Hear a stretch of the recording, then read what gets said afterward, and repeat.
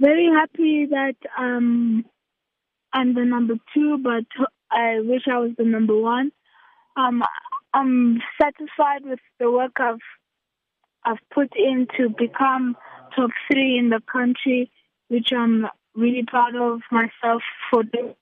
And I'm thankful for the people who helped me through the way to get to this position. It hasn't been an easy journey. I've had to work hard, train, fitness, injuries, and all this was because I worked hard for what I want, and I got what I want.